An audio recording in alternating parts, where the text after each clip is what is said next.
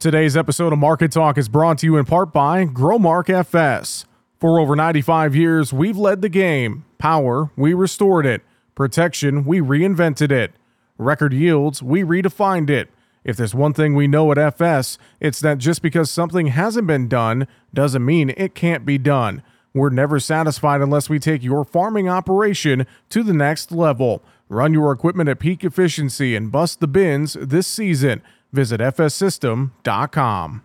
The views and opinions of this program are those of the host, guests, and callers. There is substantial risk of loss in trading futures and options, which you should carefully consider prior to trading.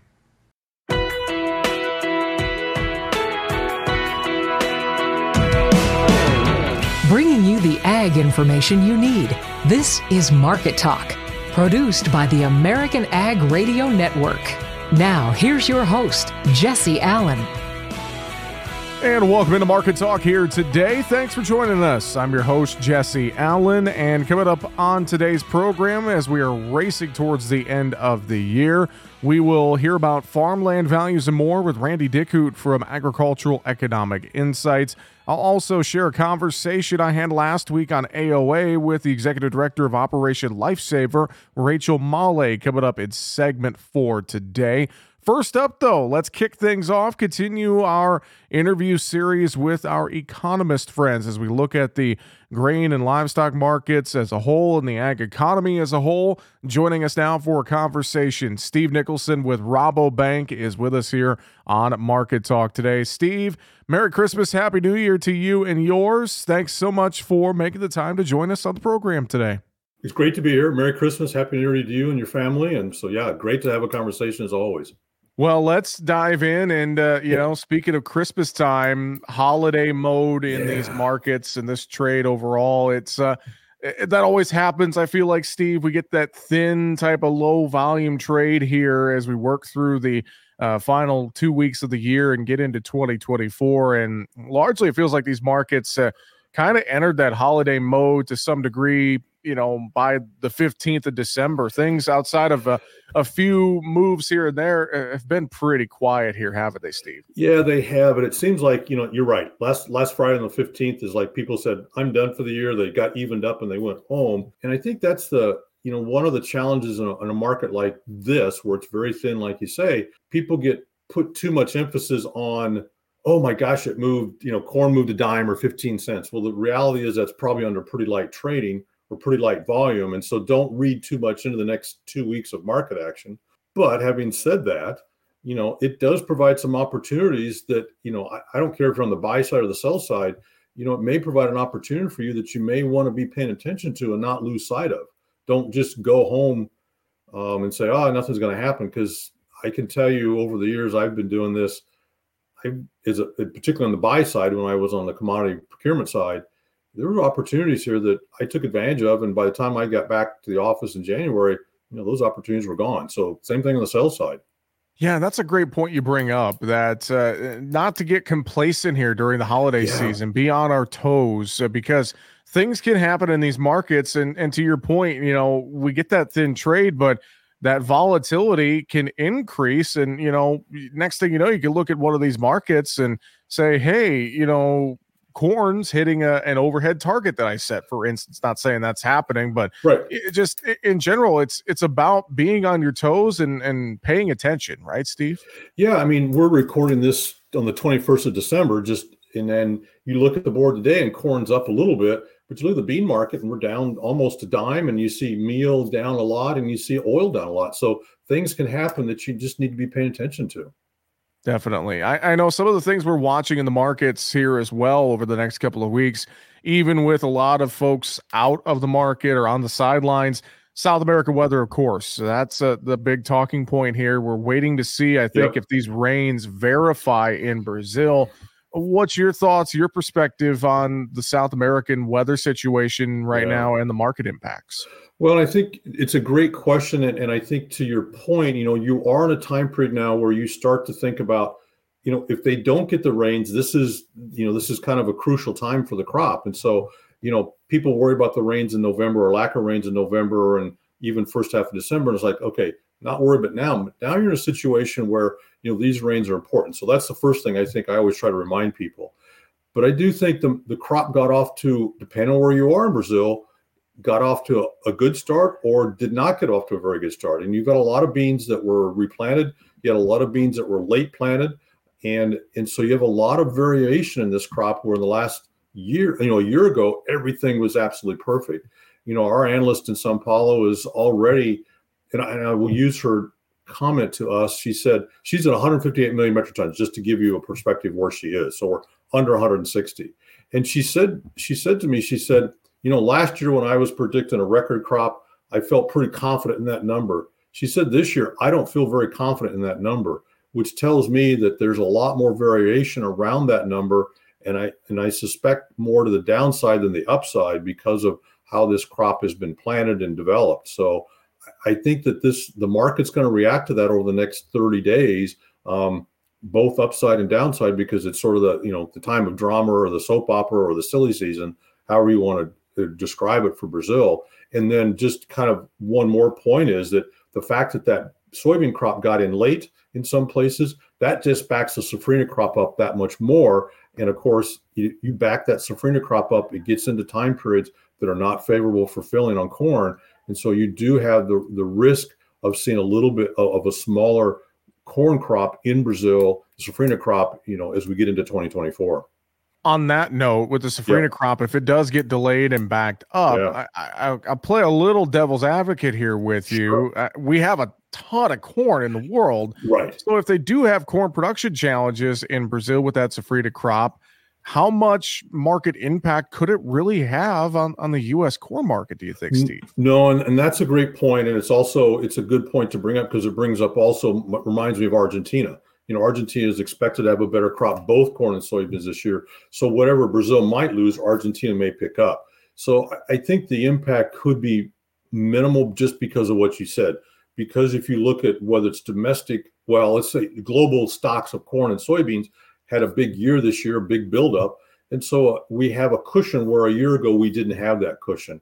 So the impact on the market will be small in my mind, but it does, until we get there, you probably will see a little bit of volatility around the markets to give you opportunities.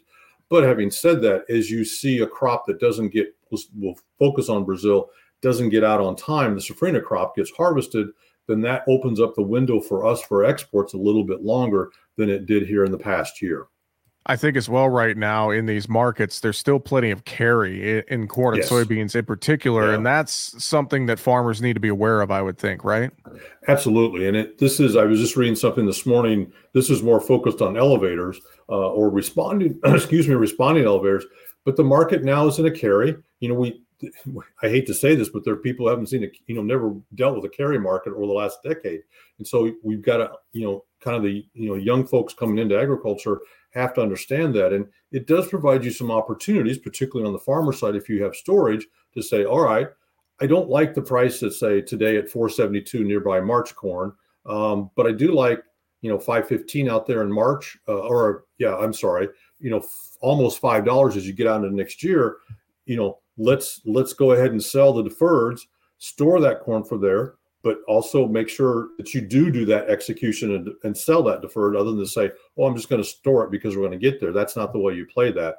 But understand what your costs are.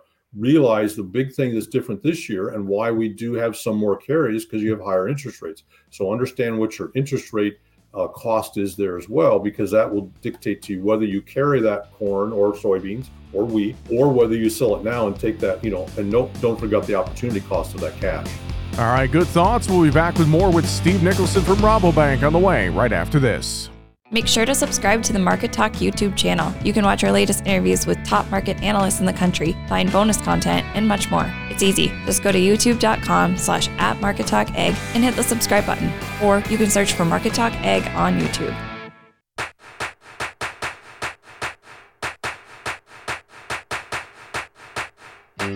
The market news and analysis you need here on Market Talk. Now, back to Jesse Allen. We are joined today by Steve Nicholson from Rabobank here on the program, taking a broad look at these markets as we roll the calendar into 2024. Steve, I know Rabobank, I just recently saw some notes as you guys looked at some of the margins and looking at different things for farmers moving into 2024. I want to talk about that a little bit. In your view and in Rabobank's view, what's going to have maybe a better margin opportunity here for farmers in the U.S.? Are we going to see, corn, soybeans? What's going to have the better margin as we move into next year? Yeah, I think when we look at this, and we've looked at this a lot of different ways, across looking ahead to 24, soybeans come up as is the winner here. So let's, put that out there right up front. But soybeans, we also have to say is soybean margins will be squeezed next year. They're just going to continue to be positive. We are very concerned about the corn margins as we look into 24. So these are fully loaded costs. That corn margins could be at best break even, but more likely you could see some negative margins. And so as a grower, that's something you have to be aware of. And one of the things I've kind of noodled around in my brain, and let me make an analogy for a minute. From a risk perspective, farmers are in that mode right now of locking in inputs for next year's seed, and we'll get probably if they haven't negotiated land rents, they probably have done that. We'll be doing that shortly. Fertilizer, chemistry, all those sorts of things, and it's something to think about. I want to challenge people to think about. You're making all these decisions on cost, and so you're getting that cost locked in, which is a good thing. Get that cost in, understand what it is. But you're hanging out here and have not sold anything against it. You have no revenue, nothing to offset that cost, and it's a big risk to hang out there for upwards of 12, maybe 18 months and not cover that risk. On the kind of the flip side is think about what your buyer on the other side is doing on an elevator. As soon as he or she buys that grain from you, they're out and they're hedging it immediately because they know they want to lock in that margin they have. So I would challenge producers to think about that, about locking some of that margin in now and not worrying about is the market going up or down. As long as you can lock margin, then you're going to get up to bat again or be in the position to plant another crop next year, in 25. I've had this conversation with a few folks as well here as of late, and I agree with you that I feel like those soybean margins are going to be better here next year. It just looks at that. You look at the expansion to soybean crush and things like that, and it just feels that way. Yeah. But I know too, and we know this, a lot of farmers in the I-states and throughout the Midwest, I mean, they love to plant their normal rotation. They love to plant corn. They love to plant soybeans. They don't vary from that too much. So I wonder if soybean margins are better and we look at the acreage outlook for 24, I mean, where do we pick up more soybean acres? I would have to think that maybe wheat and some of the other fringe acres is probably what goes away for more soybeans potentially, Steve. Yeah, and it's a point where we're our preliminary numbers on acreage for next year, so corn acres coming down and soybean acres coming up. Don't see soybean acres eclipsing corn, so we're still 91-ish on corn acres. Bean acres around that 88, 89 million acre area. So, what you would expect when you look at the margin side. But you're right, the I-states, they're locked into whether it's a continuous corn rotation or corn soybean rotation. And so some of those fringe areas, and I don't mean that in a bad way, but those that are tangential to the I-states and southern Minnesota, are where those acres can move very quickly. Also keep in mind when you mentioned it is increase in crushing capacity in, would say, bits and pieces across the heart of the Corn Belt, but that Western Corn Belt is where you see the most expansion because that's where the cheapest bean basis has been historically. So those producers in those areas are going to see opportunities as those buyers come to the marketplace and say, I'm going to offer you some beans and I'm going to offer you prices that you've never seen before, which is going to be likely to be, could be, you get 15, 25 cents a bushel higher on that basis for beans. So I think as you look around the edges of the Corn Belt, that's where you'll see the acres move. And to your point on corn, I mean, we have had some conversation with seed manufacturers and seed sellers, and they've seen just in the recent last couple of weeks, really a pickup in their corn sales above last year's sales, and we're kind of you're a little bit left scratching your head thinking, well, where's that coming from? And I think part of it is folks moving into new territories, and so they get a little pickup in corn. But at the same time, we had a good fall. I think there was a lot of field work done this fall, and hydrous applied. So those people are getting those numbers locked in right now. But like you said, they like to plant corn, and it's a high risk crop, but it's a high return crop because the yield potential is so great there if you get the weather to cooperate with you. Steve, I know too in front of us, I want to bring this up. We're going to flip that calendar to 2024, and pretty immediately we're going to have a WASDE report. That January report's always very, very big. Your thoughts as we head into that report, and it's hard to guess. We can't outguess USDA. No, we can't. But it always feels like that report. Even if we have a sense of what we could see, there's always surprises with that report, Steve. No, that's right. That's always one of my big four kind of report days of the year, because you get so much. You get the WASDE, you get the annual crop numbers, you get small grains or wheat acres, and you also get grain stocks. So you get all this. You get a huge data dump that day. So I think the couple things I'm certainly watching winter wheat acres. What do winter wheat acres really come out as? What are we seeing? Did we see a pullback in wheat acres? And you look at prices and think probably will see. And the fact you think about the Southern Plains, how dry it's been, that could see a pullback in wheat acres there. The other thing, of course, is watching that corn and soybean yields. We had a pretty big uptick in corn yields in November. Do we get another uptick in corn yield here in January? That's, I think, the question we have on our mind. I'm a little bit skeptical of that, but we'll see what USDA comes up with. The other piece is the bean numbers. Bean yields continue to be a little bit suspect across the board. I think people had, again, kind of like corn, people had good yields in 23, but they weren't great or outstanding yields. And so those are the other things I'm seeing. Also wondering about, we have seen an uptick both in corn exports and soybean exports here. A little bit. We've seen some buying activity also on wheat. Does USDA adjust those export numbers, which they did a little bit in December? Do we see another adjustment there, which could certainly tighten up the bean S&D a little bit more? And then do we see a corn S&D tighten up a little bit as well, or the corn S&D tighten up a little bit as well? Well, as we kind of put a bow on our conversation here today, Steve, kind of circling back to something you brought up earlier in terms of risk management and being on our toes here. I feel like between now and the January WASDE report is a real good time for folks to put some pencil or pen to paper and have a plan, at least some sort of a plan heading into 2024, right? Yeah, absolutely. And, I think farmers have been rewarded for waiting the last 3 years. And I think that would be that may be a tough or not the right strategy as we go into 24. Not that we're seeing, I don't know that the downside, we've had quite a down draft in prices in 23. I think the downside is limited here, but at the same time, I think the upside is limited. And as you very well mentioned earlier, you've had this buildup, particularly globally and domestically, of corn stocks, and globally an uptick in soybean stocks. So the upside is going to be limited there because the market's going to go, well, why should I bid up this? I don't need to ration any supply or ration any demand here because we have plenty of stocks in the world. It may not be in the right location, but we'll deal with that. So this is a perfect time for producers as we get through the Christmas holiday. Take a little time, take a little breath, understand where you are on the input side, and think about what is it you want. What are your goals? What kind of margins do you want to achieve? And then what does the market need to give you to achieve those goals? And put those places in order.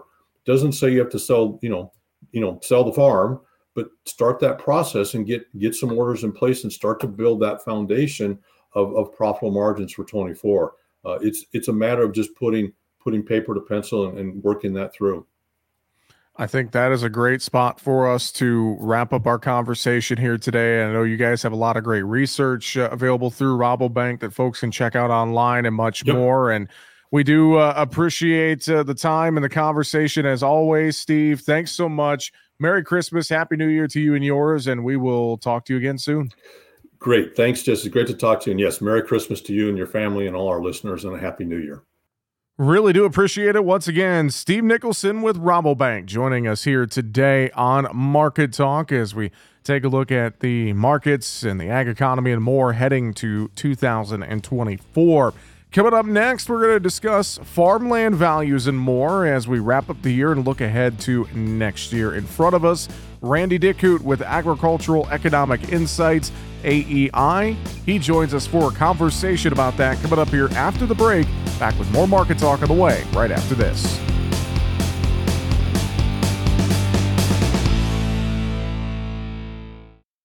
Your local FS is member-owned, and that means when you buy our flagship brands like FS Envision and FS High Soy, you're actually buying seed from yourself.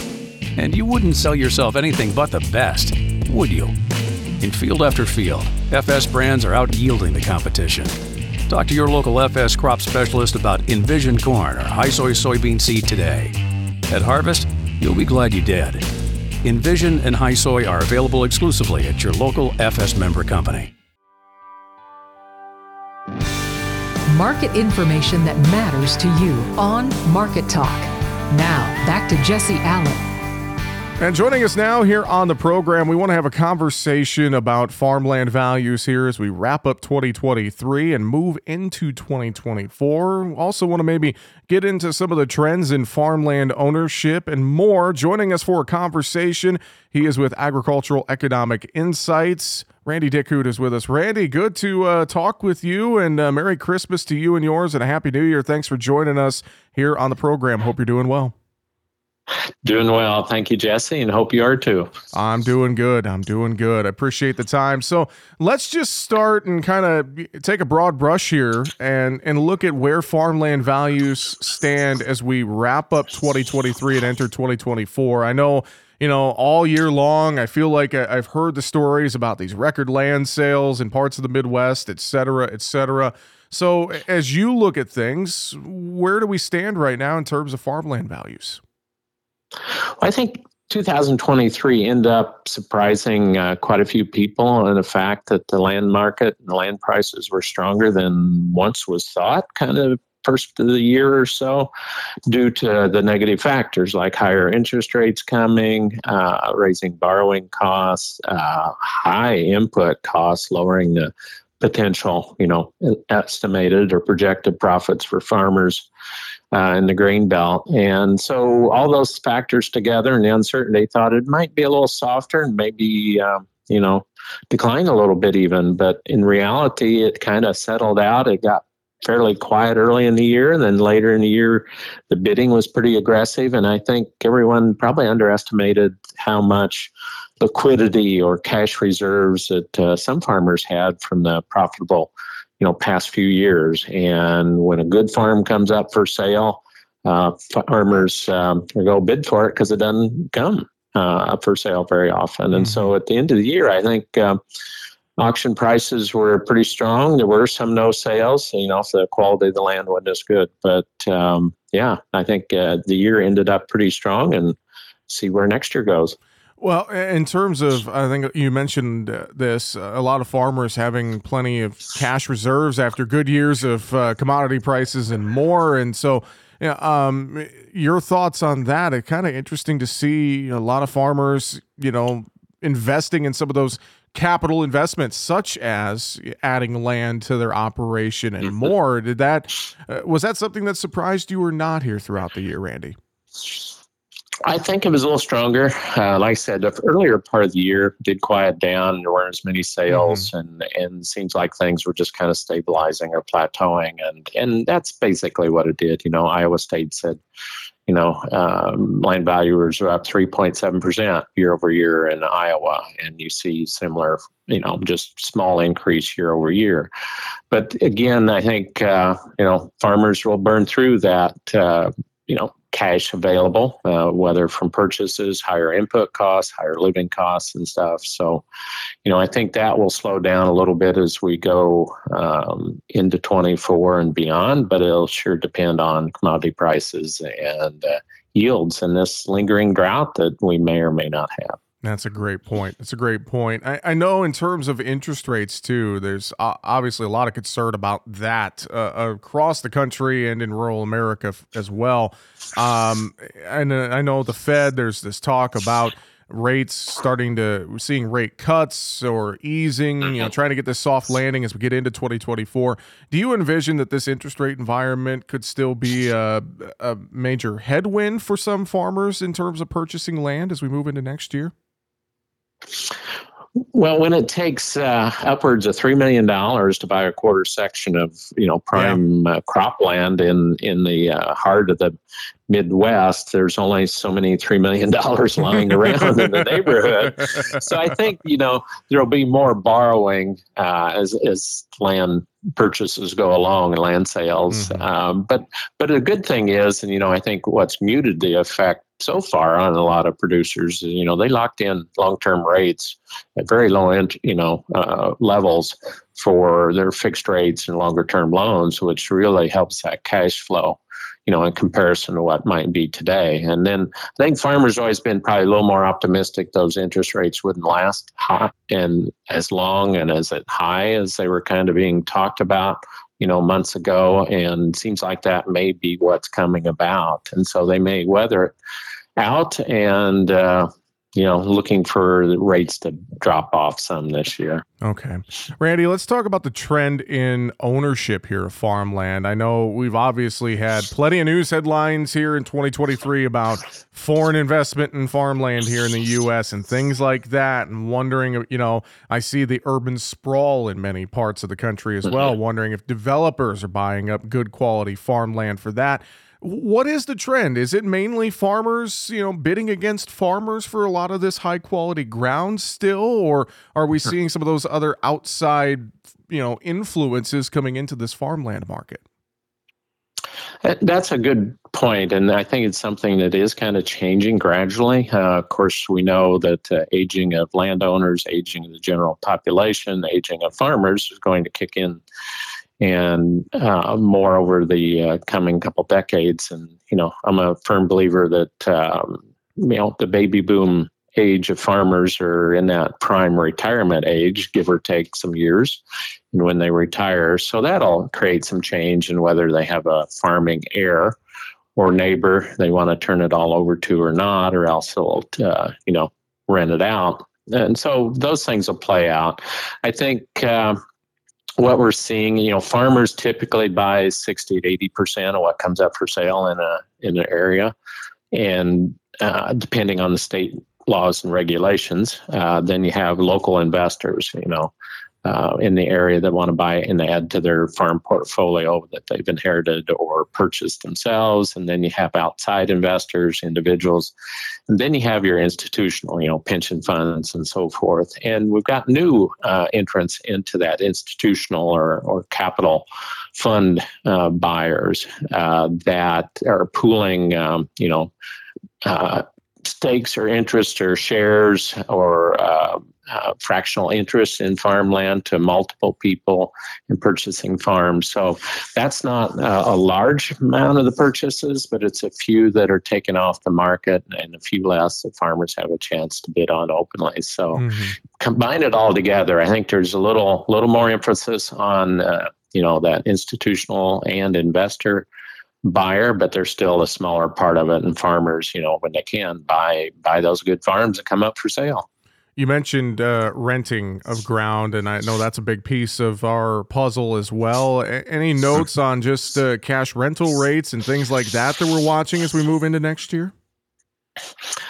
I think, conventional wisdom would say, costs or inputs are, backed off some after 2023 when they were really, really high. So that's going to help some. But these lower commodity prices, but boy, that big wild card is, like I said, was this drought going to linger, or will that be into next growing season or not? We're a long ways off. We've got what's going on in South America. We've got, geopolitical events around the world. So these commodity prices may or may not stay down where they are. And those individual farmers and their yields on their operations may or may not be affected. And so a lot of wild cards to tell, but I think as far as the cash rent market, there's still farmers, bidding pretty aggressively for land. Also cash rents, little slower to go up and they're a little slower to come down. So I think once they get to a level, they're kind of sticky there. unless there's a change going on and stuff. So, farmers want to control those acres and don't like to give them up. So they may bank on a tough year and getting through that to look to something that's better. Randy, I'm kind of crystal balling here just a little bit before we wrap up, but obviously, we see the trends in farmland prices, and it always feels like Iowa, Illinois continue to be kind of the leaders in the farmland market, but some other states have kind of shown some record land sales here this past year as well, like I think North Dakota, Missouri, some other states that are kind of outside the I states, so to speak. Do you anticipate we could see more, record type land sales in some of the, I don't want to say fringe states to the Corn Belt, but I don't know how else to explain it, Randy. What do you think? The non-traditionally looked at as the heart of the Corn Belt states, we'll say. We'll put it that way, long explanation. You're exactly right. What happens, especially the northern plains there, as the growing season expanded, their crop choices have expanded, new genetics in corn and soybeans have allowed, farmers in those northern states raise more profitable crops than they have in the past. So that, flows down to the value of that land. And you take Missouri, for instance, you get some of the areas that are really productive there that can compete with good yields. And that gets, factored into that value of the land. And then there's that competition. Again, there's only so much land that comes up for sale in those good farms, and farmers know those in the neighborhood. And so they're going to bid for those because in the long run, that will pay them off the most and be most profitable and pass on down to the next generation of that farm operation that they can be proud of. So I definitely think, some of those are catching up, even Nebraska and, other Indiana's had huge jumps recently, Ohio, just the value of that production and the genetics and so forth have allowed better yields to be produced on even soils that we once thought were not quite as good. So a lot of technical practices, farmer expertise and genetics and agronomic practices are improving yields everywhere and therefore the value of the land. Randy, Merry Christmas. Happy New Year. Thanks for joining us today. Thank you, Jesse. Merry Christmas to you. All right, up next we'll talk with Rachel Maleh from Operation Lifesaver here on Market Talk. Make sure to subscribe to the Market Talk YouTube channel. You can watch our latest interviews with top market analysts in the country, find bonus content, and much more. It's easy. Just go to youtube.com/@MarketTalkAg and hit the subscribe button. Or you can search for Market Talk Ag on YouTube. The market news and analysis you need here on Market Talk. Now, back to Jesse Allen. And welcome back to Market Talk. Here just a week or so ago, I had a conversation on AOA with Rachel Maleh, the Executive Director of Operation Lifesaver, looking at rail safety tips during the winter and more. Let's listen back to that conversation. I want to recap Rail Safety Week 2023. I know we talked about that during Rail Safety Week earlier this fall, and I know we got some different results out from the Rail Safety Week in general. Can you just talk about that new report that OLI has put out here this month? Sure. Well, first I want to say thank you, because it's thanks to partners like you that our reach across the country has really expanded and continues to expand, getting that rail safety message out, not just during Rail Safety Week, but throughout the year. Really impressive. Our total print and media newswire stories during Rail Safety Week this year rose 60% over last year. And our broadcast news stories mentioning Rail Safety Week rose just under 50%, so 49.8% from last year. So it's really thanks to our partners like you. And we certainly did a show with you then. So thank you, Jesse. No, definitely. No, we are happy to help spread that rail safety message with you guys. So definitely happy to help. I know a lot of efforts on stopping track tragedies during this Rail Safety Week. Talk a little bit more about that. Well, one of the things that we do is we want to prevent, and it's our mission as an organization, we want to prevent death and injuries around trains and tracks. And we want to get that rail safety message out. And as I go around the country meeting and talking to people, find out that people don't think about or they haven't learned how to or where to cross the train tracks, or they will say, "Oh, I never see a train here." And we need to let them know that any time is train time. A train can come in either direction at any time. They don't run on schedules. When you are crossing the tracks, you should only cross at designated crossings when it's safe to cross and the gates are up. So getting that word out is really, really important, because we are trying to change human behavior or teach people the correct human behavior to do. Well, let's think about some of that correct behavior that we need to do here during the holidays and during the winter months. I know looking at different travel plans, obviously snow, ice can impact folks' travel as well. But of course, thinking about the winter months, there are plenty of rail safety tips that we want to keep in mind. And I think some of these can definitely be, taken into account year round, but especially during the winter months when things could be a little bit hectic on the weather side and adverse, et cetera, et cetera. So give us some winter rail safety tips if you can, Rachel. Sure. Well, as you mentioned, snow and ice conditions. So we always want people to slow down, especially when approaching a railroad crossing. You should always expect a train at any crossing at any time in either direction. So you should look and listen as you approach the railroad crossing. Some crossings have lights and or gates, and some just have the crossbuck there. So it's really important to slow down, stop, look and listen, because the snow and the wind can muffle the sound of an oncoming train, and visibility could be poor. Never try to beat a train, and this is really important year round.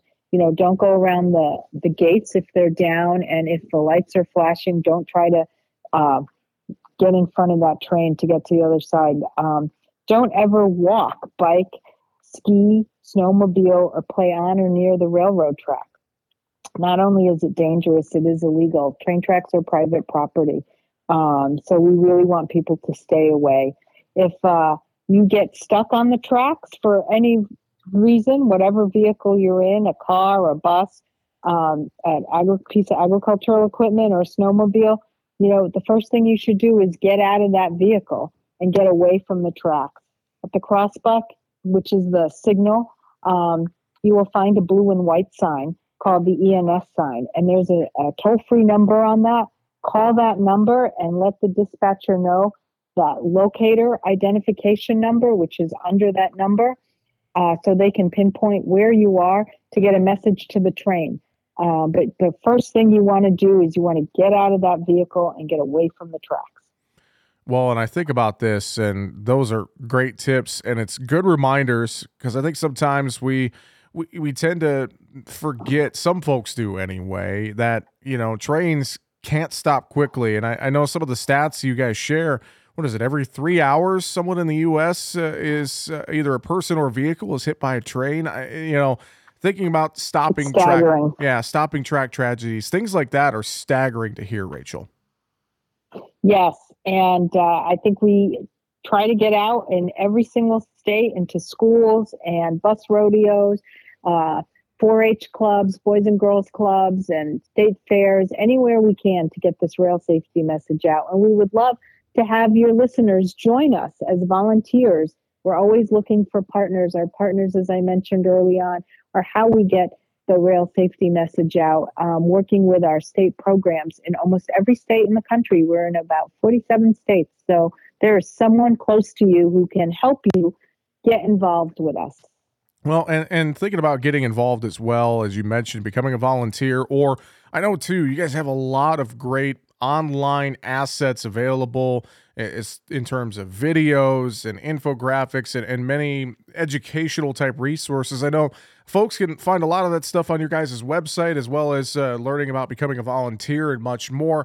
They can do all of that online, can't they, Rachel? Yes, and our website is oli.org. And there's a wealth of resource and informations on there. So please reach out to us, check out the webpage, download the materials and share it, and take the Rail Safety Pledge or take the Transit Pledge if you live in an area where you can take transit. Rachel, great thoughts as always. A good reminder here during the holiday season. Before we let you go, anything final you want to share or reiterate just as we think about overall rail safety here, not only during the holidays and the winter months, but at any time of year? What would you say to folks to add to kind of wrap it up here today? If you see tracks, think train. Great conversation I had here just a few weeks ago with Rachel Maleh from Operation Lifesaver. We're out of time on Market Talk today. Thanks for joining us. I'm Jesse Allen. Have a great rest of your day. Your local FS is member-owned, and that means when you buy our flagship brands like FS Envision and FS High Soy, you're actually buying seed from yourself. And you wouldn't sell yourself anything but the best, would you? In field after field, FS brands are out-yielding the competition. Talk to your local FS crop specialist about Envision corn or High Soy soybean seed today. At harvest, you'll be glad you did. Envision and High Soy are available exclusively at your local FS member company.